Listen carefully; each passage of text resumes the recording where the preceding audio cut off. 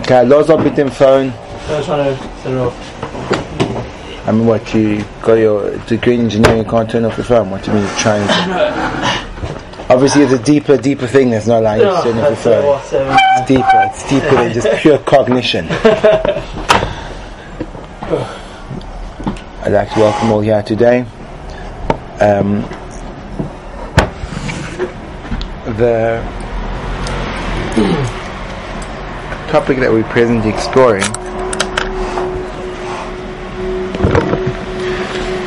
is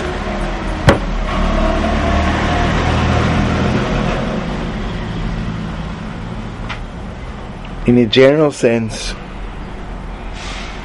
using our experience of life to gain insight into the spiritual world, based on the model that anything that occurs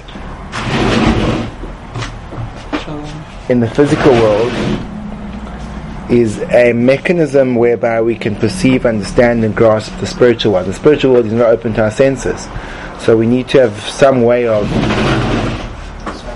making it real. How do we do that? Well, we can relate to parts of ourselves which have an overlap to the spiritual world. We know that Hashem loves us, but that knowledge, unless we've experienced the emotion of love itself, becomes irrelevant. The analogy we drew was that of a blind curator in a museum, that he knows information, but he has no connection, real understanding, which is based on an experiential component. So if you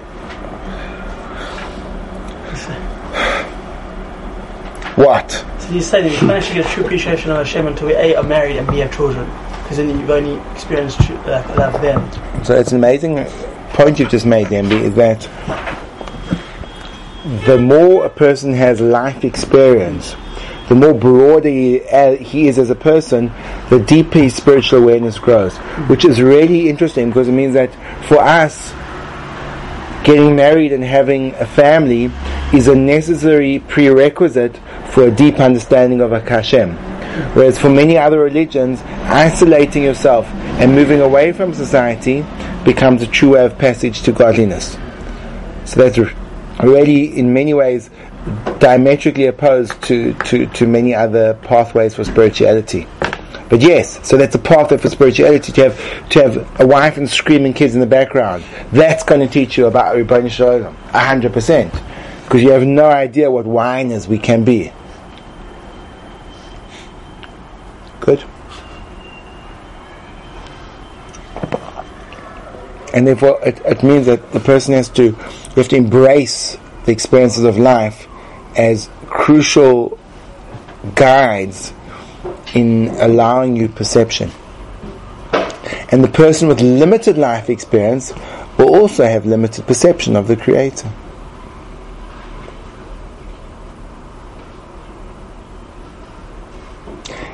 Now, there is another way of getting this, but it's not the oft-trodden path. A person can get this level of perception, not always with a life experience. Now, I quote the Gemara in Sota.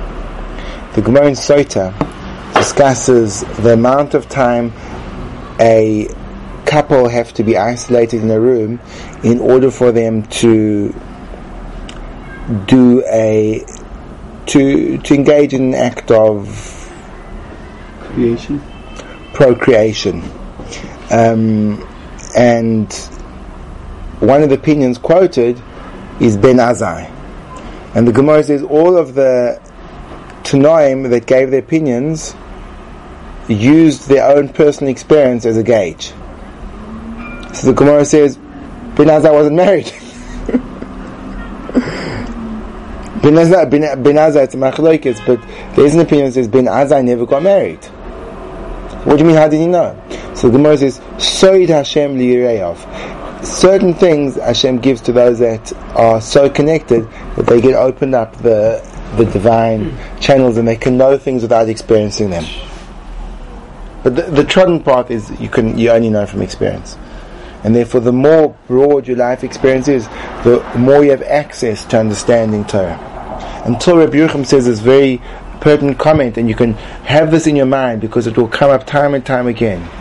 The greatest commentary there's ever been on the Torah is you and your life.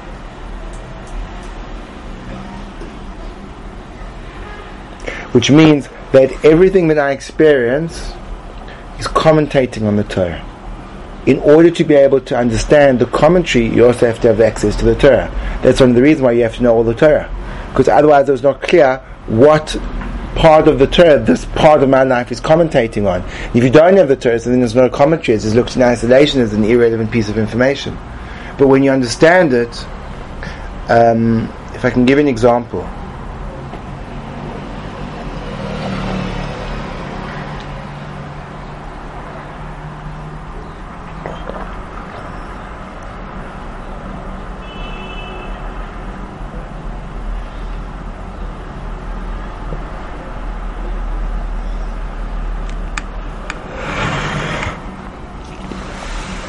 In this week's parasha, last week's parasha, so in that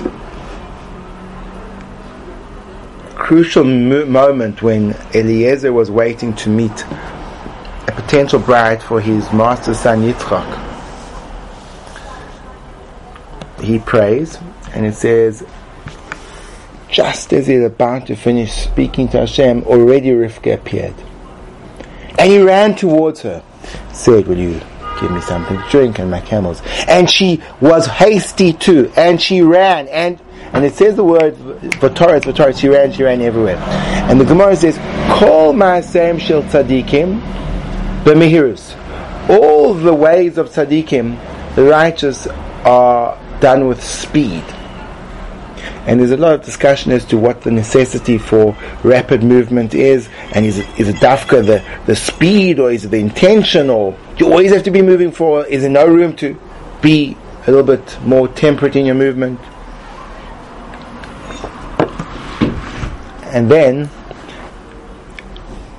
Rivka goes home and she tells her brother Laban, and he hears about it and he runs.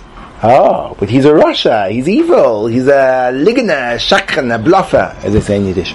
So why is he running? So you see, running can be ambiguous. So I've got these two things of running in my mind. And I know that tzaddikim work with quickness, and seemingly also people who are evil intentioned also do. So now, let me use my life as a commentary. Can I think back to a time when I ran towards doing something? Can I? Can you? Outside of some type of ridiculously demarcated area where a group of fully grown men with strange costumes and passionately bounce a stupid piece of inflated some type of rubber around in the vain hope that they'll get it into some type of hoop. Okay, good. Go on. No, that was it. Oh, that was it? I said no. You said no? Other than that. Other than that. So let's take that. You're running towards the basket. You're running. Why are you moving fast? Why not just chill out? Because if you don't run, you're not going to score. It's not going to work. So you see that when you're goal motivated, in other words, that's a metaphor, but we use it the whole time. When you're goal driven, you run, and you make sure you don't drop the ball. So now this would be a fascinating point. So now, what you could do is, you want to use your life as a parish in the Torah. So you want to understand what was Rivka's running all about. So you have a part in your life where there was running. So now you have to start to play around about how does this comment on that? What was the experience of their running? Now, her running was the beginning of Klal Yisrael. Your running, you weren't even playing for the national team, so you can't even say that. You can't say, we took Israel to a new level of professional sportsmanship. So, do you know, are you getting all these references, Ali? Zach invested, I mean, I know it sounds ridiculous, enormous amounts of time.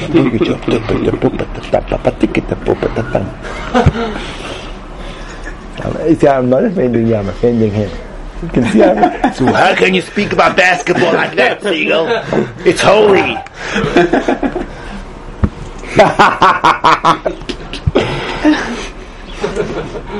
He's a real player. You can take it, Alec. You're just an amateur.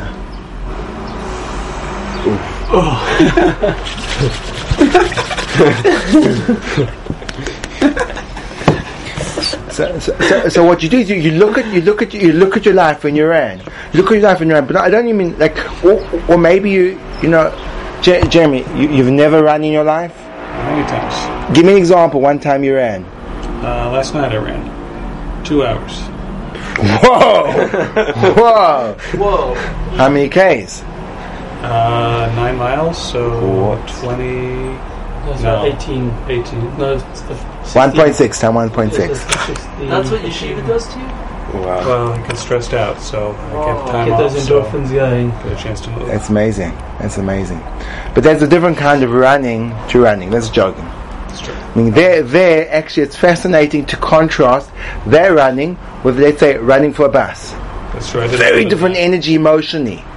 So one of the things we have to realize, which again, in this evolving picture that you have to use your life as a commentary on the Torah, you also have to realize that our lives are engaged in ourselves are engaged in a constant dialogue. There's a constant dialogue between body and mind. So call it Gufa Nefesh. And our body is always talking to our Nefesh, and our Nefesh is talking back to our body. There's a dialogue. How does dialogue work? So for example, one of the ways the dialogue works is when I'm excited about something, I move my body fast. And therefore, when I move my body fast, my internal self now knows I'm excited. So one of the tricks social scientists have done is they've given people a questionnaire. Now I've forgotten what the questions were. I think they asked opinions on pictures of people. And for 50% of the participants, they said, take a pen and insert it between your lips in the middle and push down on it. And for the other half of the group, they say take a pen and insert it into your mouth between your teeth. And the people who had the pen with pursed lips responded negatively, and the people who had the pen with the raised lips responded positively. Because even though it was a completely forced physical motion with no emotional contact, the people with pursed lips, their mouth had indicated to themselves that they were unhappy. And the people with the raised lips, their mouth was shaped in a smile, so they were happy. If you want to experience this for yourselves, we can do it now. Would you like to do it now? I'll take your word for it. Too scared? Put in my comfort zone, so. Listen, damn, the whole purpose of the show is to take you out of your comfort zone. Your comfort zone is way too comfortable. Your comfort zone is like comfortably headed towards your secure master. What about your potential as a Talmid Chacham in Yeshiva? Hey, what about that? Hey, you don't like to go there, do you? The path is trodden. So, one way you can experience this is there are two emotions which go in opposite directions internally and also externally. The one emotion is sadness, another one happiness. Sadness, when you experience sadness, the way your body reflects it is literally a contraction. You sink inside yourself. So you go, you pull everything in. You pull everything into yourself. Right? Happiness is the exact opposite direction.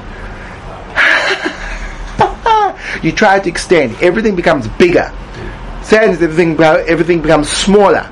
Happiness, you jump for joy. Meaning you won't even break the normal boundaries of self. You want to go beyond them. Happiness is in the middle of expansion, of extension. And sadness is in the middle of contraction. Good? So now we're going to experience this dialogue. Don't worry, it won't take you too much out of your comfort zone. Okay?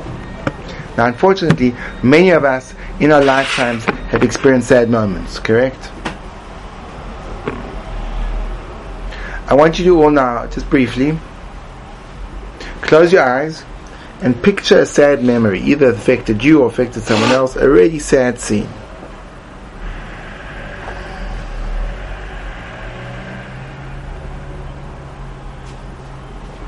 Try to relive what it looked like, the noises that were present at the time, the smells, the tastes, feel.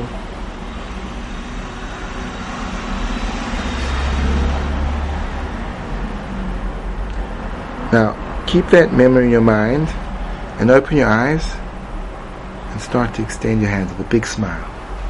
Start to go like this. Keep the memory in your mind, keep the memory in your mind, keep it in your mind, keep it in your mind. What happens? Can you hold it? Just finished. You can't stay there, right? You can't keep it in. Yes. You can't keep it in because your body's told you you're not there. So your body and your mind are involved in a constant dialogue that your body is telling you what you feel and you're telling your body how to act. But the fascinating point is it can actually work both ways. So it's not only that if I feel something I will express it in the way I move, also if I move in a way it will change the way I feel.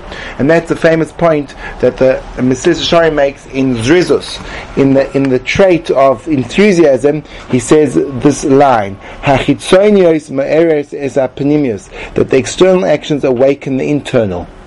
And he says that's why a person, if he wants to engender enthusiasm, begin by moving your body fast, and then you'll start to feel an experience of enthusiasm. But if you act lethargically, it will actually de-enthuse you, new word, and you'll feel less enthusiastic. So simply by your body, soul, body, nefesh dialogue, you can change something. So now, if you read the line in the Mesilas Yesharim, and then we do this exercise, we now commenting. Our life is a commentary on the Mesilas Yesharim. The overall point I'm trying to work out or express is that the life and Torah are intertwined, and everything you experience in life, you should be able to find it in a pasuk, in a Musa Sefer, in a halacha, and everything that you find in halacha, you have to find in your life. Because Torah is not an external description, it's not an external prescription, it's an internal description. It's the point that we began to describe last time we spoke about that the halacha is not a rule book. It's not that you keep rules and then when you do well you get a tick and when you do bad you get a cross. It's describing, it's giving you an insight into what you are and who you are. But we have to make a proactive attempt to find that connecting point and that resonance.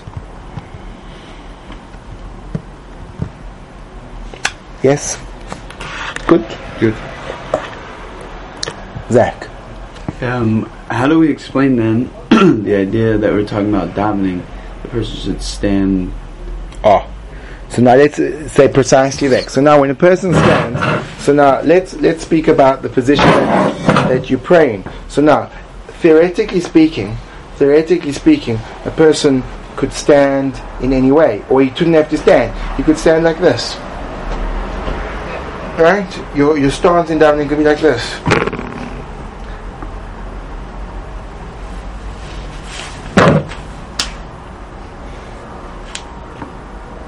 Yeah. But you understand that those stances give off something. If a person stands with a swagger,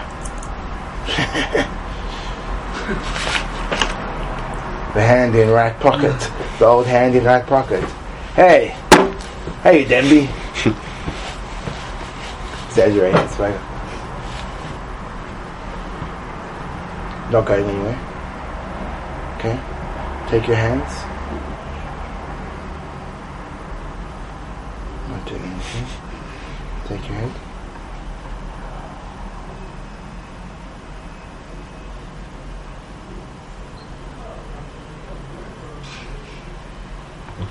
Your body's telling you something.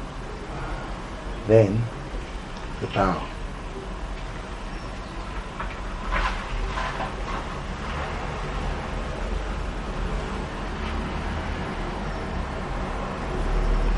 What a bow means is that universally it's looked upon as a sign of submission.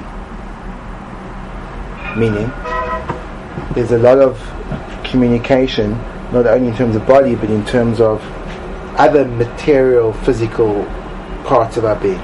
So, position, in terms of above and below, has relevance emotionally as well. That's why we find many leaders are tall. American presidents are renowned for being tall. If you're not tall, so they're not going to look at you, or they're going to know a little pipsqueak that big. What do you mean? The guy may be the best lead in the world. Pips and comes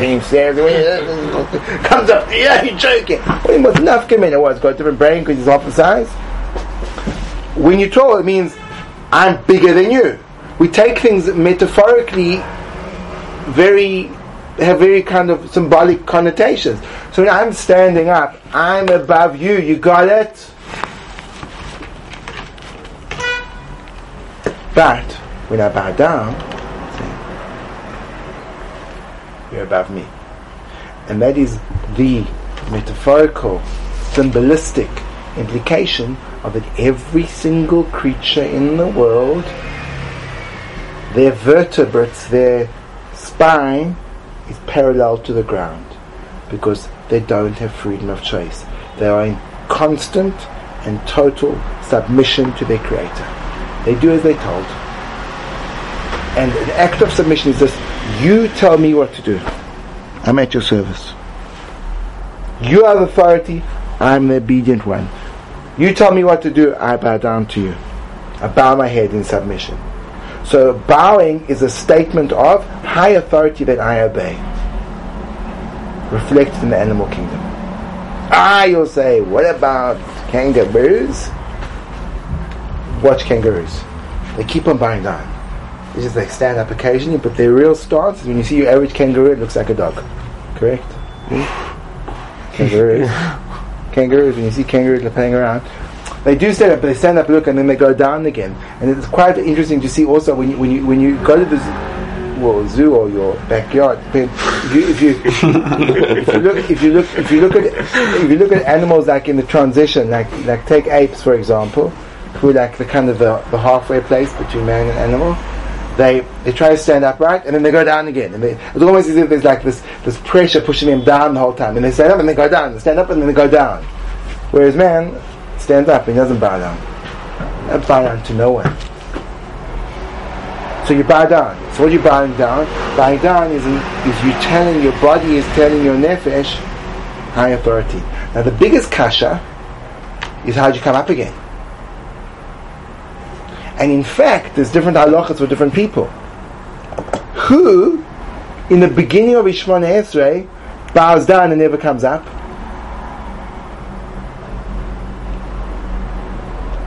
Fascinating. The king of Israel. I was thinking of The king of Israel. The Kohen Gadol bows down every single bracha. The king starts bowing down and he remains in that position. Don't think you're king. The higher your authority is in terms of feeling, the more humble you have to be. The more you have to realize, no, I'm not the authority. The people who have positions of authority, those are the guys that you have to be concerned about. There's a trait called arrogance or gaiva, right? Gaiva is this kind of this, I'm a something. So once there was a bocha, young yeshiva man learning, and he was trying to perfect his character trait. So he was learning Musa about gaiva. The Rosh Yeshiva came up to him and said, "What you doing?" So he says, "No, I'm working on gaiva." He said, "What you got to work on gaiva for? You're nothing. Be shamey, be something. You can work on gaiva." He says, that's just sheer fantasy and imagination. Gaiva's real. You really are in charge. Then you have to be humble. If you're not really in charge, it's not what you mean. It's just like that's sheer delusions of grandeur. That's not gaiva. That's great enough. Is that on Yom Kippur? Is that why on Yom Kippur we go to the floor? We do Elena?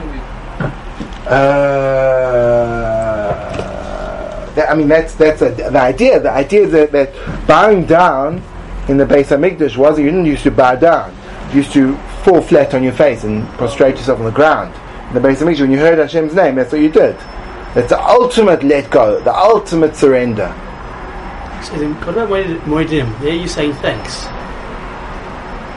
There you're saying everything I have is yours. If you're the king, then you never came up. King again for the whole Shemona Esrei. Yeah, but in that state, serious strong back or like.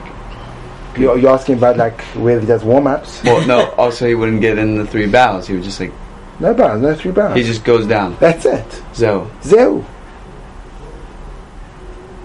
I agree with you. Lots of Pilates beforehand. Like 20 million, like this, live, did a bit of lumbering up beforehand, like stretches and no, it also wasn't like 15 minutes from Nice or something like that. They were probably beating it away there. Yeah. So why? 2 hours. Strong stomach, core man. All about the core. I told you this once, Zach. Core man, it's about the core. So what's the difference between Gaiva and inflated ego? Inflated ego comes from in its root in the negative part of yourself. Inflated ego comes from something called wind, hot air. It has nothing to found yourself on. Gaiva comes from something called fire. Substance. So one is this real. I'm really above you, and I should be humble. I get myself intoxicated with my own power. But I have real power. Then the Gaiva is shy. When I don't have real power, it's just it's fantasy. It's not. It's hot air. Mamash hot air. So in the Leinu it says Vanach the Korim means so we're bending the knees. Korim umishtachavim. And we bow. So when I see people talk, they don't really bend the knees, they just bend the wings. They bend the trunk. Find them for me. Come, we'll go get them. Yeah, please. What do you want from my life? But is that what you're what supposed to do? Yes. You're supposed to bend the In modern. V'anachnu koyim. A slight bend, right? Slight bend. You don't put too much pressure on those knees. We stretch up beforehand. You don't go into a lane. You core ball stuff. As you get to a lane, v'anachnu koyim. Slight lowering of the body. Try to put weight on your buttocks there. Koyim, and then the fall. Okay? So, yeah, you get it? In other words, you get the dialogue in Shemona Esrei, very kind of. Now the question is, okay, so now we've gone down, so how do we get back up again? Meaning we acknowledge that we have a high authority. So what right do you have to walk upright? We should also be, if we accept the authority of the Creator, perpetually bent down, no? Why do we ever stand up? We should be walking around like this. Because He straightened us. We didn't do that. Because He gave us free will. We didn't do that. We didn't create ourselves to stand up. Partners with He did. So we can dance. What? Basically. Because Hashem has given us the ability to be partners almost. That with that free choice we can. So you see that the capacity to stand up, the permission to rise up from that state, is if you're standing up as a image of a God. Image of God. You're standing up as a Tzelem Elokim.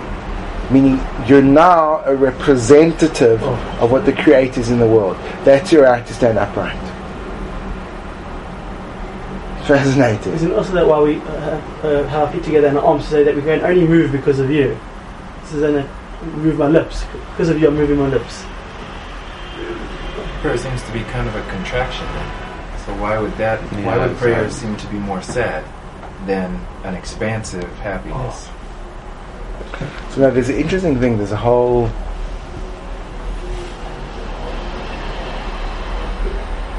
I wouldn't say it's a sadness. It's a stillness. It's different. It's not this. It's this. Everything is quiet.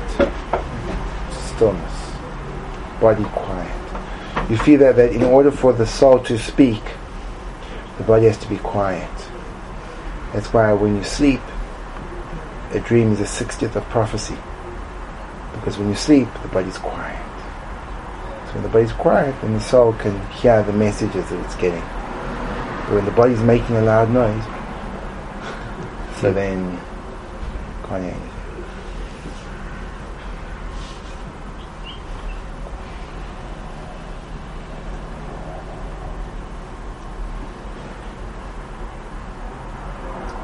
This is way too intense for you.